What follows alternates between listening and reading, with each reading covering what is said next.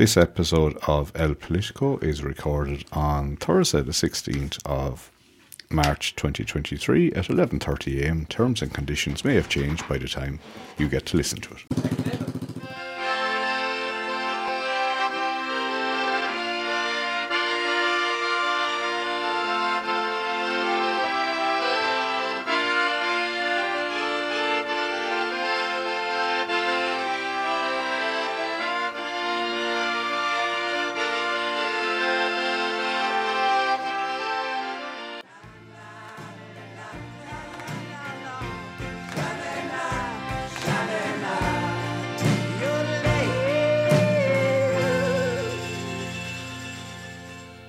Hello, and you are very welcome to El Politico, and we're going to get straight into the show and start talking about the Oscars.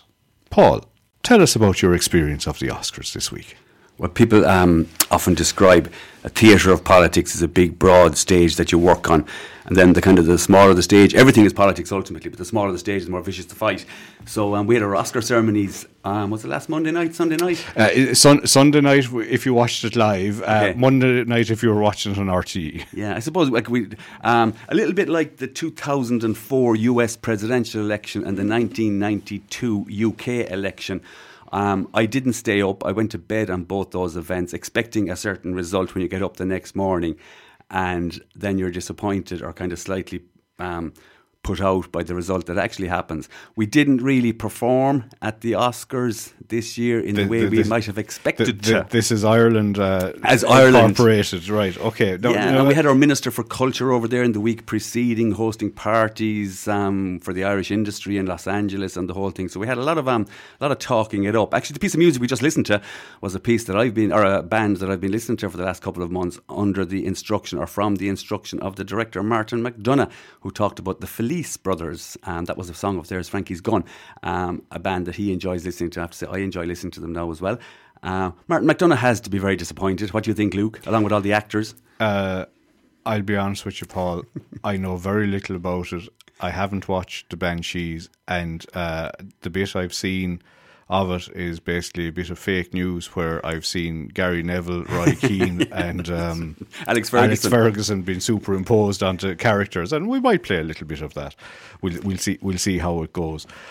But I suppose for a film that was nominated for a lot of Oscars, obviously Ireland as a country will be a little bit disappointed about it. I suppose Board Fáilte or whatever they're called now will get a little bit of a push off it anyway, because people will want to go and see it. But what I read a lot of debate, and they were saying, why did it get nominated in the first place?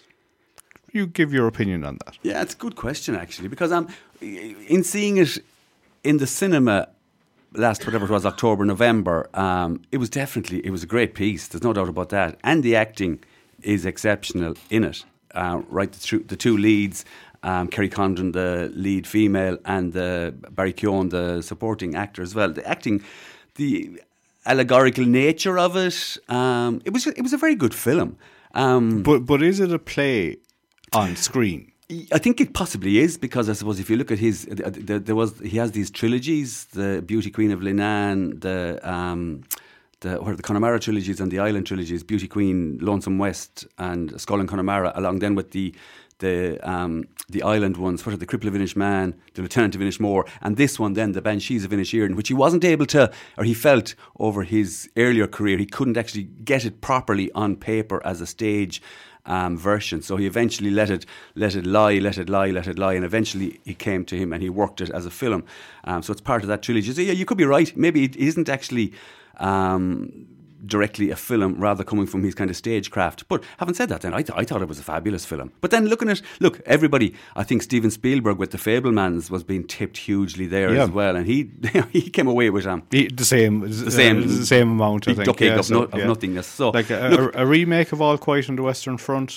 I actually saw that. That is actually very, very good. That film. It actually beat on Colleen Kuhn in the international language, which is a pretty prestigious Oscar. But in fairness, now Colleen Kuhn was going to really struggle to beat All Quiet on the Western Front. It's excellent. It really is excellent. It won a couple of other Oscars. Yeah, as it did. Well. And for a film that really it was out there and no one really saw any hype about it. I Yeah, think, it's on you know. Netflix. Yeah. If any, I presume it's still on Netflix. I saw it around Christmas time on Netflix. It would have been excellent now on the big screen. I would love to have seen it on the big screen. But even if it delivered really well on your normal television in your sitting room. I Good suppose- film, very good remake. And I like the Banshees is on Disney, I think. Yeah, you know. And I suppose it's a way of, you know, maybe the era of the only things we're going to go to the cinema and watch are the big sort of blockbuster movies, you know, and a lot of the smaller ones now they might be there for a week or two, but they're going to the streaming. Yeah, definitely. And it's the fact that you have those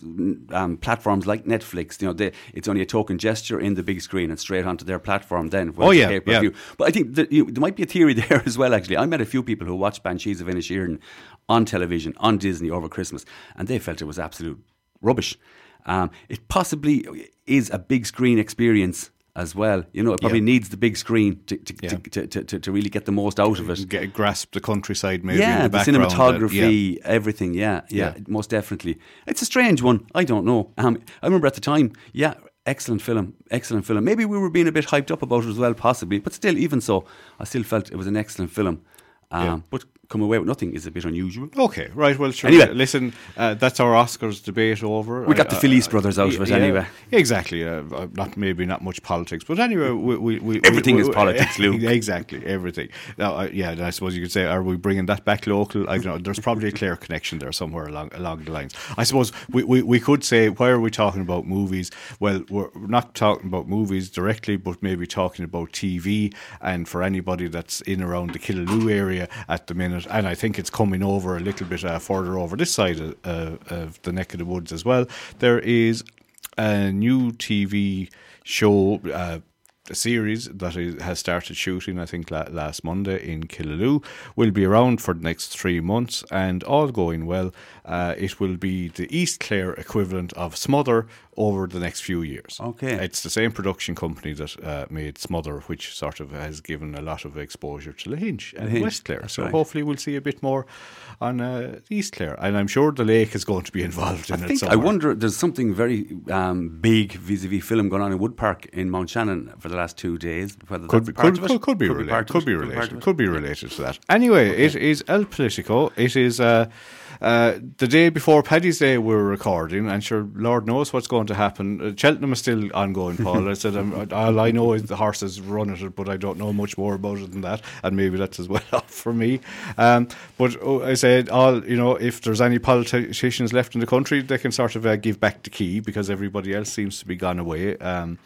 We might talk a little bit about that. You know, there's, I think Eamon Ryan in particular sort of was getting a little bit of blowback for how far away he was going, the man talking about global emissions and everything else like that. But that's maybe a little bit too nitpicky, and we might talk about that later on. But we're going to, I suppose, we'll address the elephant in the room first. Unfortunately, we don't have our host. The sun decided to shine today, and Thomas isn't available. So building work going on. So Tom, you are sadly missed, and hopefully we'll try and keep the show on the road. But you can listen to this one night on your travels up or back to from Lahinch and sort of see how we got on, and you can criticise us accordingly. So we are joined by Paul Bugler. So Paul, good day to you. And we're going to talk and ramble a few bits along the way, but we have we're trying to develop a little bit of a theme, Paul. What's our theme for today? Yeah, we're just in kind of preparing 10 minutes before we started recording. Which is 9 minutes before we normally do. Yes. Just going through, I suppose our usual format is kind of domestic Ireland, UK and US. That's pretty much enough to be kind of putting your arms around. There's a kind of a theme seeming to develop across the three theatres even this week, and that would be kind of election preparation. There's no doubt about that. I suppose in Ireland, if you take it, we have 2020 to 2025, so kind of February 2025 will be our general election. In the UK, it is to be in 2024. They had their general election in October 2019, so they have a 5-year term as well, so it's the end of 2024. And in the US, kind of the daddy of all elections, we will have our US presidential. We've just gone through our midterms. We will have our US presidential and Congress elections in November of 2024 as well. So to a certain extent, and that being the States, the race has to start 18 months early. Well, I think we're starting to see evidence of that now at this stage, at the risk possibly of kind of boring our listeners. But I think it is important to kind of acknowledge the race is beginning to start. If you take the States, you definitely see this. You see Biden this week, even with his kind of commitment to visiting Ireland after the invitation of Rishi Sunak, the UK Prime Minister. That's always an indicator, a kind of a starting gun, a starting pistol when it comes to US presidential elections. Or historically it always was, in that the Irish vote was a significant and strong vote. Maybe not as much anymore, but you would kind of think that, yes, it's a kind of a starting pistol later this year. Visit of the US president, back to Ballina, back to his roots, the whole thing, that type of stuff. That would be. And you also see now with the Republican Party in the US, you see this movement of potential candidates into those early areas like Iowa or like New Hampshire to start these kind of town hall meetings, to start these start the discussion. Start the discussion, exactly. Yeah. Caucus in Iowa. What's the name for the other one in New Hampshire? They're two slightly different processes to see who wins the state. So that's, you can see Ron DeSantis now, one of the potential Republicans, starting to make movement outside of his state in Florida and into places like Iowa and New Hampshire, those type of states. Yeah, so we're definitely in the in the starting position. The guns mightn't have been fired to start the race, pardon the pun, but certainly I think minds are being sharpened. They're in a crouch position. Exactly. And I suppose one thing, Paul, the UK scenario, I think we'd be fairly sure, as you can be sure, that Parliament will go relatively close to full term. Okay. The States obviously is a 4-year term. It's defined. Yeah. And we're going to talk a little bit later about here. Mm-hmm. Because as you alluded to there, February 2025 is when we have to go to the polls. But in Ireland, of course, being Ireland, that doesn't mean that's necessarily when we will go to the polls. So we are now in March 2023. So you're 23 months out from when the latest date for an election to be called could be called. We're just going to tease that there for a minute, and we'll come back to it later on in the show. And because I am wondering, and it's going to go a little bit into some of the debate we're going to have about the discord or the debate that's ongoing, we'll say, in the world in general, and where things are being debated. And it sort of seems that a lot of it is still being debated on Twitter, despite Elon Musk's best attempts to sort of make a mess of it. And see, how is that adapting back into sort of society norms, in that, is this what we're now getting used to? And, you know, that, I'm very upset by what happened today, we should have an election tomorrow. Or I'm very upset by what happened last week. And, you know, the norm is constantly being upset, and reality is pivoting. Like, if you look at the case of the Burkes, right? You look at the ditch.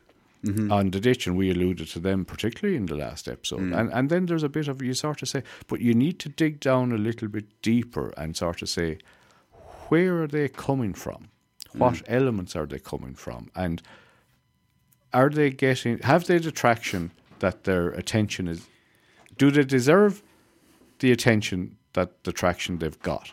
In that, you know, they have particular thoughts and they have particular ideologies, but they're being amplified by certain amounts of the media. And you say, is that level of underlying support there for them?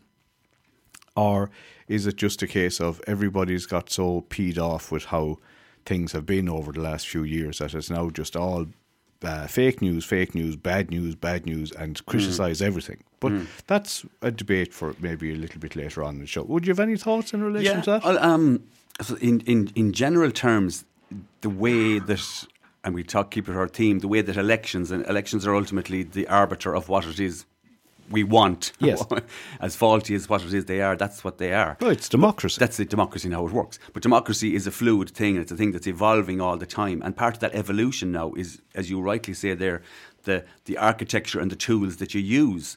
And social media most definitely has probably leapfrogged traditional media in how it is that elections are going to be run in the future. And you can see this, there's evidence of this, we'll say if you're taking the Irish case, 2011, 2016, 2020, you can see the incremental change in the influence that social media has. But now it's beginning to actually mushroom, and you can see a lot of things. You can see traditional media, even, we'll be talking about this later on, how traditional media finds it extraordinarily difficult now. If you take the BBC and the impartiality issues of last week with Gary Lineker and the tweet, and the tweet, as I say there. So the influence and the significance of, most especially possibly Twitter, more so than any other element. Currently, exactly, and this could change in a couple of years' time. Yep. It's a huge factor. It's a massive factor. It's been a huge factor even if you take politics and economics. Even in the last week, if you take the impact that Twitter had with respect to the Silicon Valley Bank,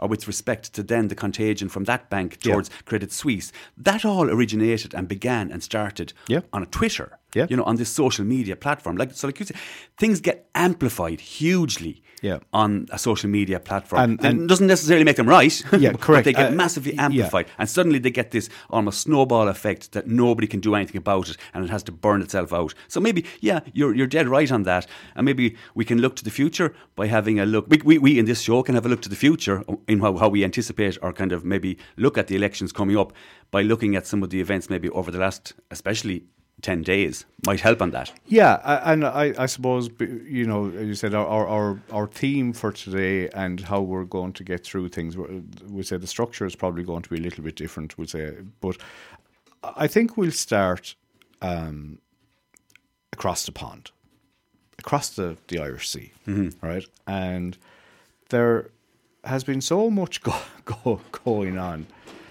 in relation to all types of different things.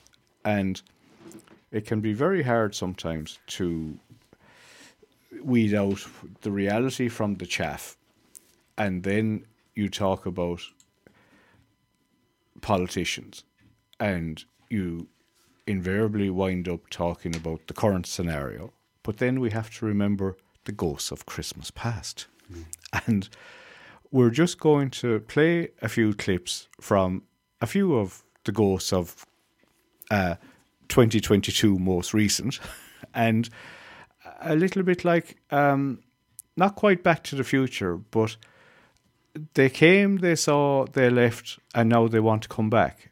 And one is a man that has been around for a good while and was trying to sort of put his toes back into the political debate, and especially in relation to Brexit. There we mention it.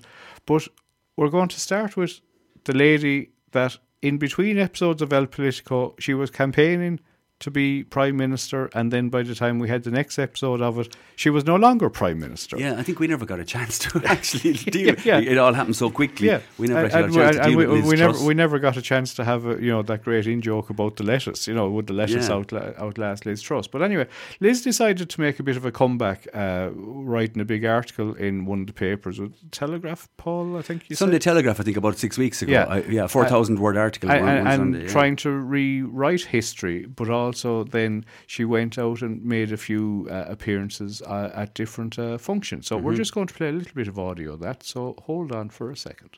I regret that we in the West weren't tougher earlier in response to aggressive and hostile actions from Moscow. So when it comes to China, a failure to act now could cost us dearly in the long run. Our governments must signal to the PRC that military aggression towards Taiwan would be a strategic mistake. The international community should agree a package of coordinated defence, economic and political measures to support Taiwan now. We need this first and foremost to protect the interests of the people of Taiwan. But it's also about protecting our interests, ensuring trade and free navigation can continue unimpeded. We need this now before it's too late. The G7 represents over 40% of global nominal GDP. And if we add our friends in the European Union, and I'm looking at you, Guy Verhofstadt, we can get to over half of the world's GDP. Now, that is a hugely powerful position to be in. And we need to use that economic power for the good of freedom and democracy. That economic weight means that we can influence other countries. It means that we can make decisions about how we trade, where we invest, and what technology we export. We need to use that leverage to ensure the G7 plus its allies act as an economic NATO. Paul, a little bit ironic there, Liz talking about an economic NATO. Discuss. I think there was a lot of kind of jaws dropped at that. You can listen to the tone of her voice there. We're trying to do her some justice from El Politico in that we didn't, as you say, get a chance to deal with her premiership and her audition for that premiership back in the final quarter, the third quarter of last year. So now we'll try and give a little bit of time, I suppose, in the context of maybe how the stage is being set, as we say, for the future within the Conservative Party in the UK. But I think a lot of jaws dropped when they listened to that speech at that time. And you can hear there's a very deliberate, her tone and her demeanour in delivering that speech, even the language that she's using, and I say this to you, Guy Verhofstadt, that's reminiscent of Margaret Thatcher. This is a man, she's trying to use, and people will remember during her campaign last summer, she dressed a lot like Margaret Thatcher. She's always trying to present this image of herself as a person or as a politician of substance. But I think events have unfolded, and we saw her calamitous Premiership, along with her Chancellor of the Exchequer, Kwasi Kwarteng, when they had that disastrous, which basically closely or went as close as possible to make no difference to actually wrecking the UK economy. So she's really trying to come back out now and trying to kind of present herself. Interestingly, somebody said she has spent a lot of time in America over the last 3 or 4 months, and there's an interesting politician that she's apparently trying to model herself on, a politician from history. It'll be the real anoraks now will remember this name or look at this name. It'll be Barry Goldwater. That doesn't do anything for you now, does it, Luke? Oh, he was a senator. He was an Arizonian senator who stood in the 1964 presidential election against Lyndon Johnson. He was, I suppose, the father of libertarianism, if you want to call it that. That would have been his political philosophy. An interesting character. It was a pretty vicious, as any political campaign with Lyndon B. Johnson was going to be pretty vicious. So if people want to go back and study that election, you certainly will get a taste for how it is a political fight can develop. I think the point she's trying to kind of achieve there in relation to Barry Goldwater is that he would have been regarded as a total crank and a lunatic in the 60s, but as things evolved and developed, and how it is that his career evolved and developed right up into the 80s, in the late 80s, when I think he was chairman of like a defence committee or foreign affairs committee in Congress, he became a real eminent grease, a kind of an old wise man, and some of the stuff that he had talked about in the 60s turned out to be, that was exactly how things should be by the time he came to the 80s. She is trying to model herself now apparently on this Barry Goldwater type politician. That's just an aside. But she's trying to come back 3 or 4 months after she nearly wrecked the joint. Yeah, that's the thing. And when you the tone we talked about in that speech, but the actual content of the speech, like I say, jaw-droppingly weird. Talking about an economic NATO. Hello, you chose to leave an economic NATO, which was the EU in 2016, and you were one of the.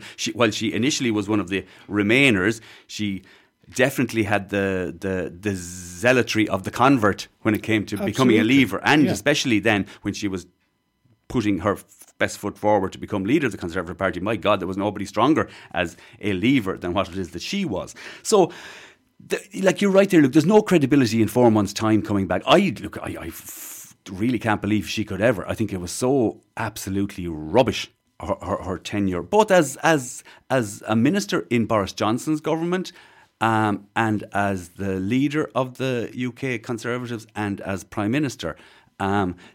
Very hard to find anything good, that she would have achieved if she wrecked as much as she could in relation to Northern Ireland as Foreign Secretary. Wasn't ever going to create any kind of a solution there to the protocol. Her initial cabinet position with Johnson as kind of trade secretary or Brexit, that type of thing, some of the trade deals she negotiated with Australia and New Zealand basically sacrificed huge elements of her own domestic economy, most especially, or potentially will destroy her farming, her agriculture. Basically, she just wanted a kind of a quick win. Look at this, we got a deal with Australia and New Zealand, but they handed over so much. Even the Australians, I think, kind of couldn't believe how good the terms of the deal were for those. So her ability to do politics, she doesn't seem to have it, but that's not going to stand in her way, Yeah.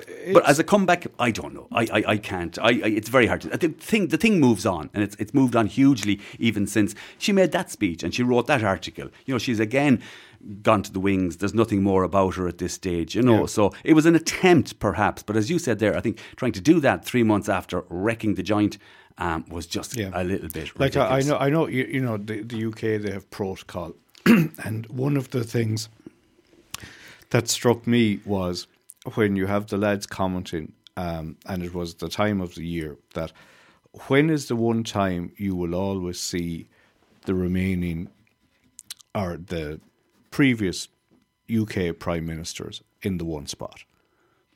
Remembrance Day. At the Senate House. That's right. And That's they're there, and they're saying Liz Truss is going to be at that event for as long as she lives.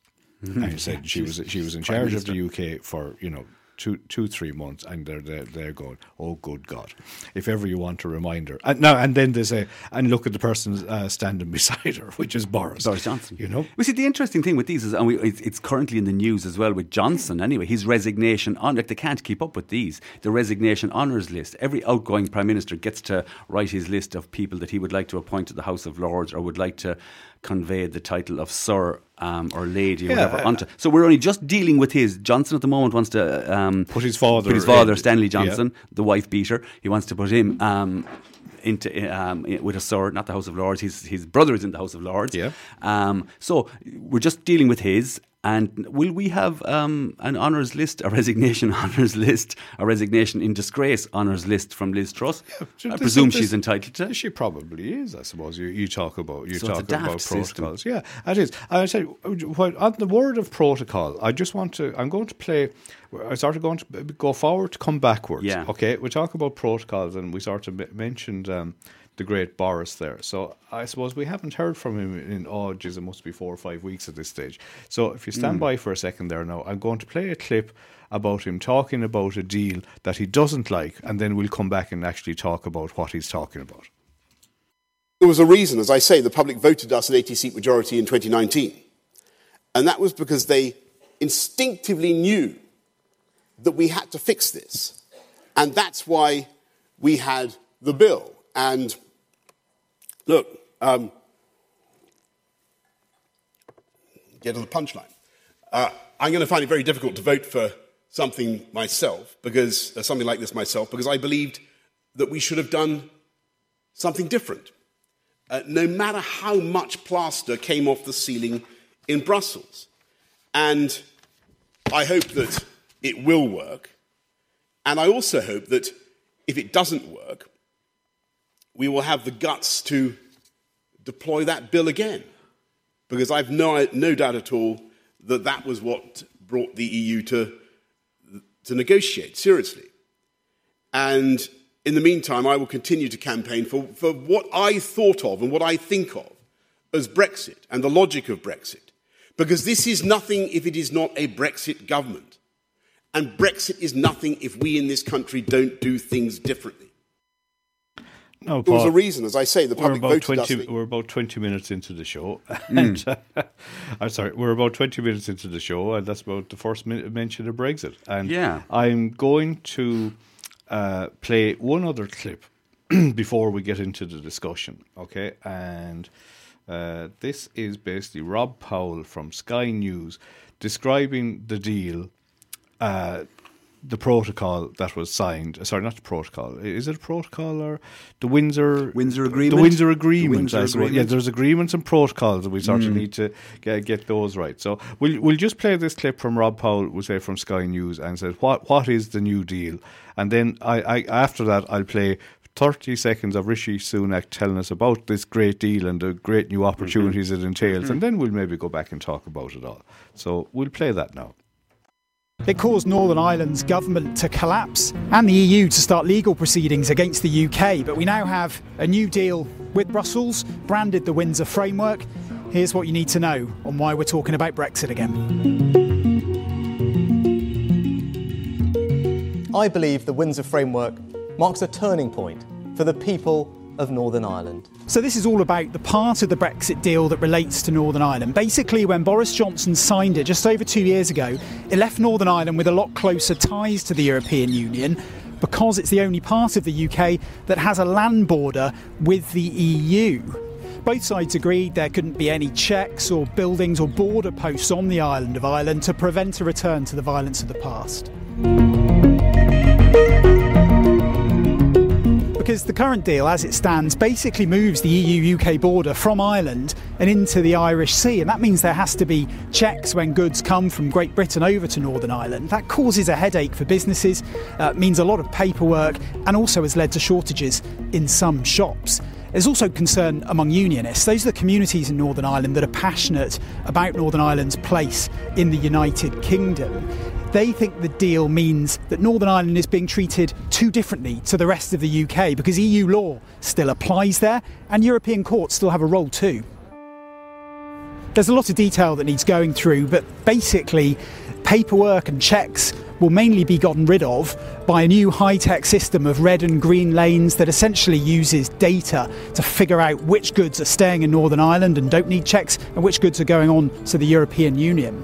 There'll also be powers returned to here in Westminster from Brussels over tax, over VAT and over some spending. And then on the issue of EU law, there'll be much more of a role for the devolved assembly in deciding what EU laws apply in Northern Ireland, and the Prime Minister says the UK government will even have a veto. The UK and the EU seem very pleased. Rishi Sunak said today this was about breaking down barriers and was a new chapter in our relationship with the EU. Ursula von der Leyen as well said that this delivers on commitments to Northern Ireland and praised a historic moment. But I think the DUP and unionist communities are likely to be more concerned because Northern Ireland will still be treated differently to the rest of the United Kingdom, and it's the DUP party in Belfast that Rishi Sunak really needs the support of. It is clear that significant progress has been secured across a number of areas, whilst also recognising that there remain key issues of concern. Conservative Brexiteers might also be more concerned because while Rishi Sunak has got more out of Brussels than his predecessors, there are still some hard-to-swallow compromises here. Rishi Sunak says MPs will get a vote on this, so if they object and vote it down, it may never get off the paper. I think a lot depends on what the DUP does. If they're happy, that will probably reassure quite a few Tories. If everyone approves of it, then it's a case of turning something that at the moment is a legal text, something on a piece of paper, into something that works in reality. That probably means changing laws, setting up new processes and putting in place new systems to handle the new regime for taking goods from Great Britain into Northern Ireland. Providing the deal isn't held up or torn apart by politics here, it should, when it's fully implemented, mean that shortages in Northern Ireland are reduced and it's a lot easier for businesses dealing across the Irish Sea. As for the devolved assembly and government in Belfast, that hasn't sat for more than a year because the DUP are boycotting it in protest at the problems they have with the Brexit deal. If they're happy with this new arrangement and they decide to go back into power sharing, that will mean those vital democratic institutions get back up and running once again. Brexit's definitely more done than it ever has been, but this isn't the end. For a start, we don't know what the DUP or Tory MPs think, and then there's the question of implementing this all, which could throw up problems. And even if we get to the point where all of this is put into action, there could be spats further down the line when the UK or the Assembly in Belfast objects to new laws that the EU wants to implement on Northern Ireland. So this isn't the end, and these arguments aren't going anywhere soon. Rather ironic there, he says these arguments aren't going anywhere soon, but we'll come back and discuss some of the bits in that, but Paul, there's one other bit that I want to play, and we'll have the general discussion then. And this was Rishi Sunak, and the clip I have here is off ITV. It's the same clip that was played on a lot of stations. You talk about the clip that you want, or where is the highlight? This is the highlight of Rishi Sunak talking about the deal. The executive back up and running here. Northern Ireland is in the unbelievably special position, unique position in the entire world, European continent, in having privileged access, not just to the UK home market, which is enormous, 5th biggest in the world, but also the European Union single market. Nobody else has that. No one. Only you guys. Only here. And that is the prize. I can tell you, when I go around the world and talk to businesses, they know that. They're like, that's interesting. If you guys get this sorted, then we want to invest in Northern Ireland, because nowhere else does that exist. That's like the world's most exciting economic zone. That's Rishi talking there. In fairness to him, he sounds eager. And his tone of language, it's a little bit like he's sort of telling you, lads, this sounds like it's too good to be true. You're getting all of this. And Paul, the question I have to say to you is, they had all of this before they left. But they had, exactly, that's the interpretation a lot of people made on it. I had to smile listening to that, Luke, and listening to it again, I smile again. If people go back and they check El Politico from 3 years ago, this is a point that we were making with specific respect to Northern Ireland. Look, you can say you had all that for the EU, but as it pertains now at the moment, with the UK gone from EU, but with Northern Ireland in this extraordinarily special, he's dead right, in this extraordinarily special position that they can access both the UK, which stands alone, and the EU, because it shares the land border with Ireland and it has the Good Friday Agreement sponsored by 3 governments. So Sunak, he's saying exactly what we were saying 3 years ago at this stage, which was actually, it was quacking like a duck and walking like a duck and talking like a duck. It was a duck. It was always there. There is the one proviso in that, and it's the nature of the Assembly and what it is the Assembly will actually do. That's the key to it. It's a very definite. It's the classic Northern Ireland politics, and we've seen this over the years. Yeah. We better way to call it is constructive ambiguity. That's the nature of Northern Irish politics. The new word for fudge. That's what it is. But look, this is what we have had to do with this entity for a generation now at this stage. Yeah. So, and this is just a new thing. But again, no more so than every single time, it is up to the political system of Northern Ireland to take this opportunity. We recognise the issue with the DUP or the TUV or the UUP and unionism. It's their bedrock. It's their means. That's what it is. It's the union. So, but they are cutting off their nose to spite their face from a societal and from an economic point of view. If they choose not to, maybe they need to do it in an ambiguous way. But if they choose not to, or if they choose to try and stymie what it is the Assembly can do, because international investment will look at Northern Ireland and say, it has got this particular set of circumstances that do make it attractive. But there's a whole lot of other things people look at as well. They look at the education system, they look at the political system, they look at the corruption of the institutions in the area. They look at everything. They look at the whole package. And that's why, while they have all these advantages in Northern Ireland, potentially, if they haven't got the basics, if you haven't got a functioning Assembly, they have the world record at the moment, I think, and they might break it again with this one. They went out before on the Irish language and something else there a couple of years ago. They were out for 2 years or something like that.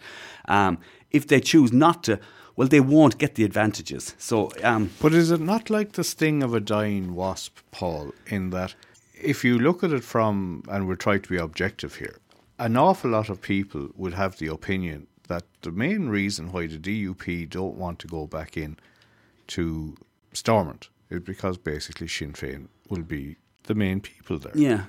And that Brexit and all the rest of that, to a certain extent, is a sideshow for a game of politics that probably is stale, and they are not seeing the reality of the situation. The form of politics that the Unionists and would say the DUP, I suppose, being the majority, and sort of Jeffrey Donaldson, obviously, is the leader of the DUP, previously UUP. You know, it's a bit like they sort of change their spots, we'll say, depending on the party or the times that they're in. But you'd say a lot of Northern Ireland, I think, has moved on from their opinions. And I would say that there's a certain amount of the Protestant population don't agree with what they're doing. Yeah. And the inverse of that is, on the Catholic side, and what you would call, if you said Sinn Féin, SDLP, Nationalist. the nationalist side of things, are sort of there going, it doesn't matter what happens, they still won't agree or accept it. Whereas we had to put up with this being oppressed for years. And it's not as if Sinn Féin being power is going to oppress the DUP. They won't agree with a lot of what they want. Well, that's the nature. That's the nature but of that's their politics. of their governmental system. Yeah. What they have there at the moment. Yeah. You know, this deputy minister, first minister. You know, Yeah. nomenclature is important apparently now as well. But you're right there. The nationalist and demographics would indicate this anyway. That the nationalist population is and vote is increasing. We've spoken about that for years. And incrementally. You know, Yeah. it's more. If you look at Sinn Féin in the last assembly elections, like, it's not that they increased. The big story wasn't that Sinn Féin became the biggest party, because they pretty much they stayed still. Yeah. The big story is that the unionist vote is fragmenting a little bit, in that you've got this really traditional unionist voice, which is putting serious pressure now on the Democratic Unionist Party. You mentioned Jeffrey Donaldson there as being a UUP originally and then going to the DUP. It's the same thing that he did to David Trimble in the late 1990s. You know, you've got this more conservative unionism, this traditional unionism that starts biting at the heels of the unionism that's trying to be practical, if you want to call it that, in relation to how it is they govern. And that seems to be always, and that will iterate itself right down through the parties for another couple of generations of politicians. You know, the TUV, look, it doesn't look like the TUV are going to win a huge amount of seats, but they're definitely going to stymie and kind of pull back the DUP, and in the sense then that the DUP just seem to be having a lot of difficulty in accepting this fact that they might become the second largest party in Northern Ireland and not the largest party. But the other dynamic, the interesting dynamic and the most fascinating dynamic, and it'll be interesting to see does it have legs ultimately or for a long-term process, is the explosion in support for the Alliance Party. And there's your middle ground where most politics tends to get worked out from. And will that maintain and sustain and continue in relation to Northern Ireland? I think, Paul, that's probably, you know, you talk about the great divide that has existed in Northern Ireland from nationalists to unionists over the years. And a little bit like, you go back 25 years ago, and we'll be talking a little bit about it in a few minutes. The 25th anniversary of the Good Friday Agreement is upcoming. The two main parties in power at the time, the SDLP and Ulster Unionist Party. Ulster Unions, both of which are very much politically in the doldrums at the minute. Yes. And you look at the parties that were sort of DUP voted against the Good Friday Agreement. That were on the extremes at the time. You had Sinn Féin and the DUP, now the two majority parties. Yeah. And then, you know, as you said, over a course of 25 years of where we've mainly had peace, and I'd like to think a certain amount of common sense, maybe not enough of it there to get things through. But if they want to be able to be the masters of their own destiny, they need to get their political act in order. And the Alliance Party has the potential to grab from both sides and maybe become a combination of both. Discuss. That'd be that is how you would like things would naturally evolve, and it looks like you're in the very early stages potentially of something like that. But like, you know, people might have felt the civil rights movement in the 60s was the air. This is why it's Northern Ireland. It is still a tinderbox. You know, people might have thought the civil rights movement in the 1960s was a step in that type of direction, and we saw what ultimately happened then out of that as well. You know, make no mistake, politics and democratic politics in Northern Ireland is very fragile. It's always fragile, and it always needs, unfortunately, support from both London and Dublin, and indeed often Washington as well. It needs that support. You wouldn't discount something like that potentially, ultimately happening. But the thing is so tribally entrenched that it's to be honest, Luke, I feel it's almost like a long shot. You would love to see that happening. But I mean, I do think it's a long shot. I think there's a long way to play out yet with Sinn Féin DUP before we ever get to that scenario. Now, there is... But is that politically, Paul? Because you can argue that you're now in a stalemate where they've had no government for a number of years. A year, over a year now, and they had it for 2 years. For 2 years prior years to before that, that. right? Yeah. And you said they're heading for another dose of elections. And it's a bit like, they need to get the political act together, and somebody needs to grow a pair of cojones and start to say, right, we'll go in and start to do this. Because Rishi was there talking about, no, lads, look at this great opportunity that's sort of here. And he's right. Yeah. But the opportunity isn't there unless the politics are correct. Good. There's one little thing that perhaps, this could be totally fanciful, totally ridiculous. And the architecture is created for the political environment, the administrative environment in Northern Ireland by the Andrews Agreement. And there you had to declare as unionist, nationalist or other. And this is how you determine the minister and the deputy, the first minister and the deputy first minister. Unionist, nationalist, other. At the moment, it's unionist and nationalist, and that's how the thing is divvied up, basically. And then you allocate your government portfolios, Minister for Agriculture, Minister for Education, on this D'Hondt system. So if you get a seat at cabinet, it reflects the number of votes you've actually got in the assembly elections. But supposing SDLP, Alliance, whatever other parties are there, Greens in Northern Ireland, all declared as other. And supposing they then leapfrogged unionist or nationalist. In numbers. Yeah. So they become the first minister. Now, that's an absolutely revolutionary... Like, the architecture is there for that to potentially... Like, again, more so than the demographics of voting. It's a long shot. But there is an architecture there.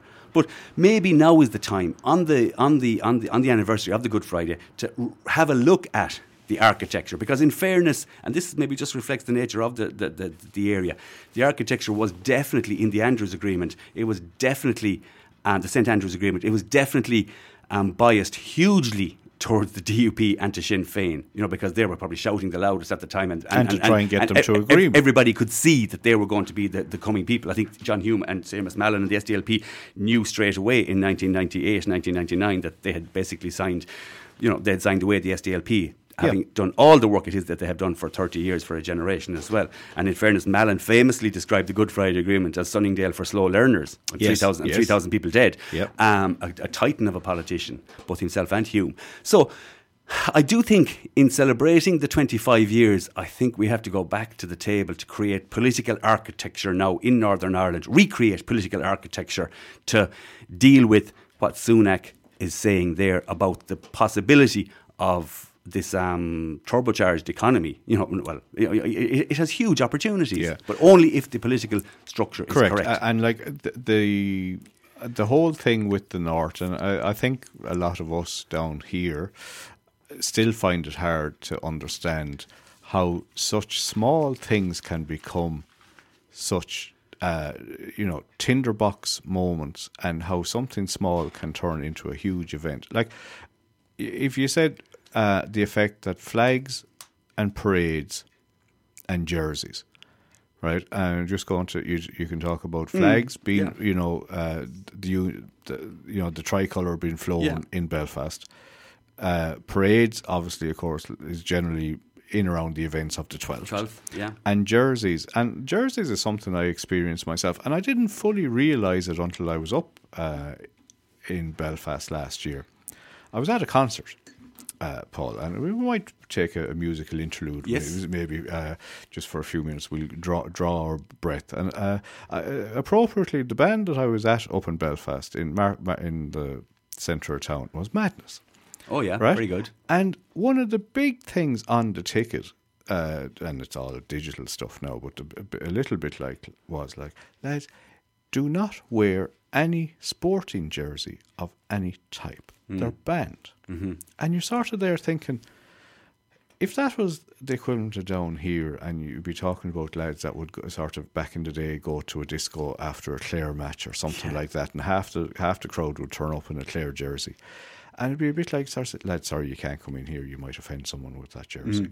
And I was there going, things have moved on an awful long way, but when banning jerseys to an event which is a musical concert, that the jersey that a person wears, and a lot of it probably would come down to whether you're wearing a Rangers jersey, whether you're wearing a Celtic jersey, or whether you're wearing a GA jersey. Glentoran, Linfield. Soccer jersey, anything like that. And you're there going, it's still the small things that make such a big difference. Absolutely. It's imagery. Make no mistake, you go back to the mid-90s, you talked about the marching there. David Trimble, who just died last year, Lord Trimble at this point, he became leader of the Unionist Party after Jim Molyneux on the basis of his hardline stance when it came to marching. Do you remember the Garvaghey Road? Oh, yeah. And that wasn't his natural instinct, I think, as a law lecturer in Queen's University or as a politician, to be marching down the Garvaghey Road with his black umbrella and his sash. But again, he had to show his Unionist credentials at that time in that context. Billy Wright, he was marching with these kinds of people. Remember those LVF people, that type of thing. So this is what you have to do, unfortunately, in that cauldron of Northern Irish politics. It always makes it.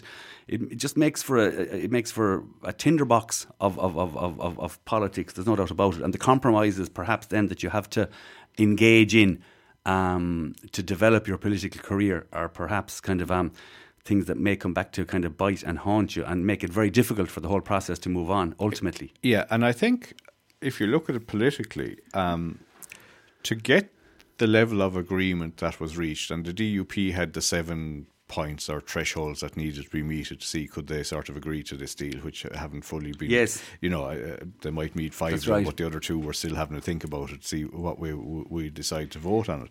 But for Sunak, it was seen as good news. He got something done. He basically torpedoed Boris out of the water with that little bit that we played, was basically Boris didn't agree with it.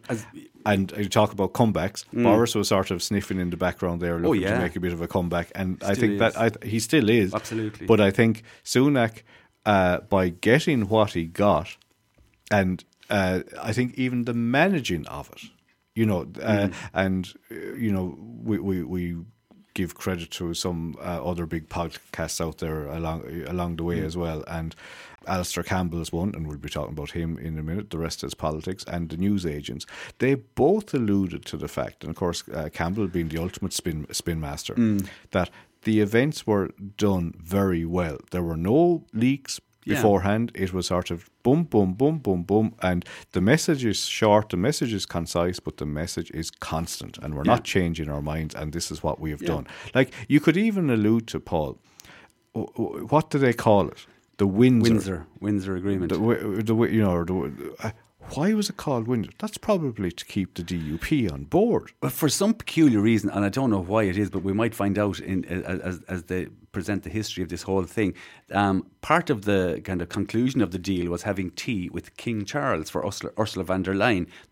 So that was signed in Windsor, one of his castles or whatever it is. Yeah. So for whatever reason or whatever, maybe that was deliberately delivering a kind of a subliminal message through the king to the Unionists, kind of was I'm still with you, boys. Yeah, something like that. Possibly, make no doubt about it. Choreography is really important. Interestingly, there when you go back to the clip that you did play, and Boris Johnson talks about the 2019 general election and the election, and winning it on the basis of get Brexit done, and he talked about the people of the UK instinctively knew we had to fix this. No, it was never going to be fixed. It just wasn't. Now, he's trying to rewrite history by saying that this is what my Brexit bill, if you call it that, the one where we were kind of breaking international law in what was the quote, Brandon Lewis, his Brexit secretary, we were breaking international law, but only in a very targeted and focused way. Yes, it's ridiculous stuff. So this is this is not how to kind of create statecraft. Statecraft, as you rightly say there, and this is the same with the Good Friday Agreement, it's done quietly. It's done in kind of late hours at night. It's not done with kind of megaphone diplomacy and kind of, as he says there, knocking the plaster off the ceiling in Brussels. It just doesn't work. You might like to think, you might play to your audience, it might sound great, it might make you feel comfortable, but it doesn't work. It just doesn't work. Statecraft works quietly and without any fuss, and creating relationships and building trust between the two parties. Boris Johnson and Boris Johnson's government never did that. and deliberately went out of their way not to do that. So for him to claim any kind of credit for this agreement, it's just patently ridiculous, really. Absolutely. Right. Listen, we're probably near the end of part one of what we're going to talk about. And we haven't really discussed the big news on Twitter. And it's not the breaking news this morning that Ryan Tubridy is stepping down from the Late Late Show. It's something else. And we'll talk about a man that sort of used to kick around the football for a living once. But we're going to finish up this part of the show with a bit of madness and just let you know that not only do they appear in Belfast, but they're also in King John's Castle the end of June this year. Can you wear your jerseys to that one? You could wear whatever you want to, Limerick. Paul. I think you can. I said the irony of it in King John's Castle in Limerick. So we'll be back for part two in a few minutes.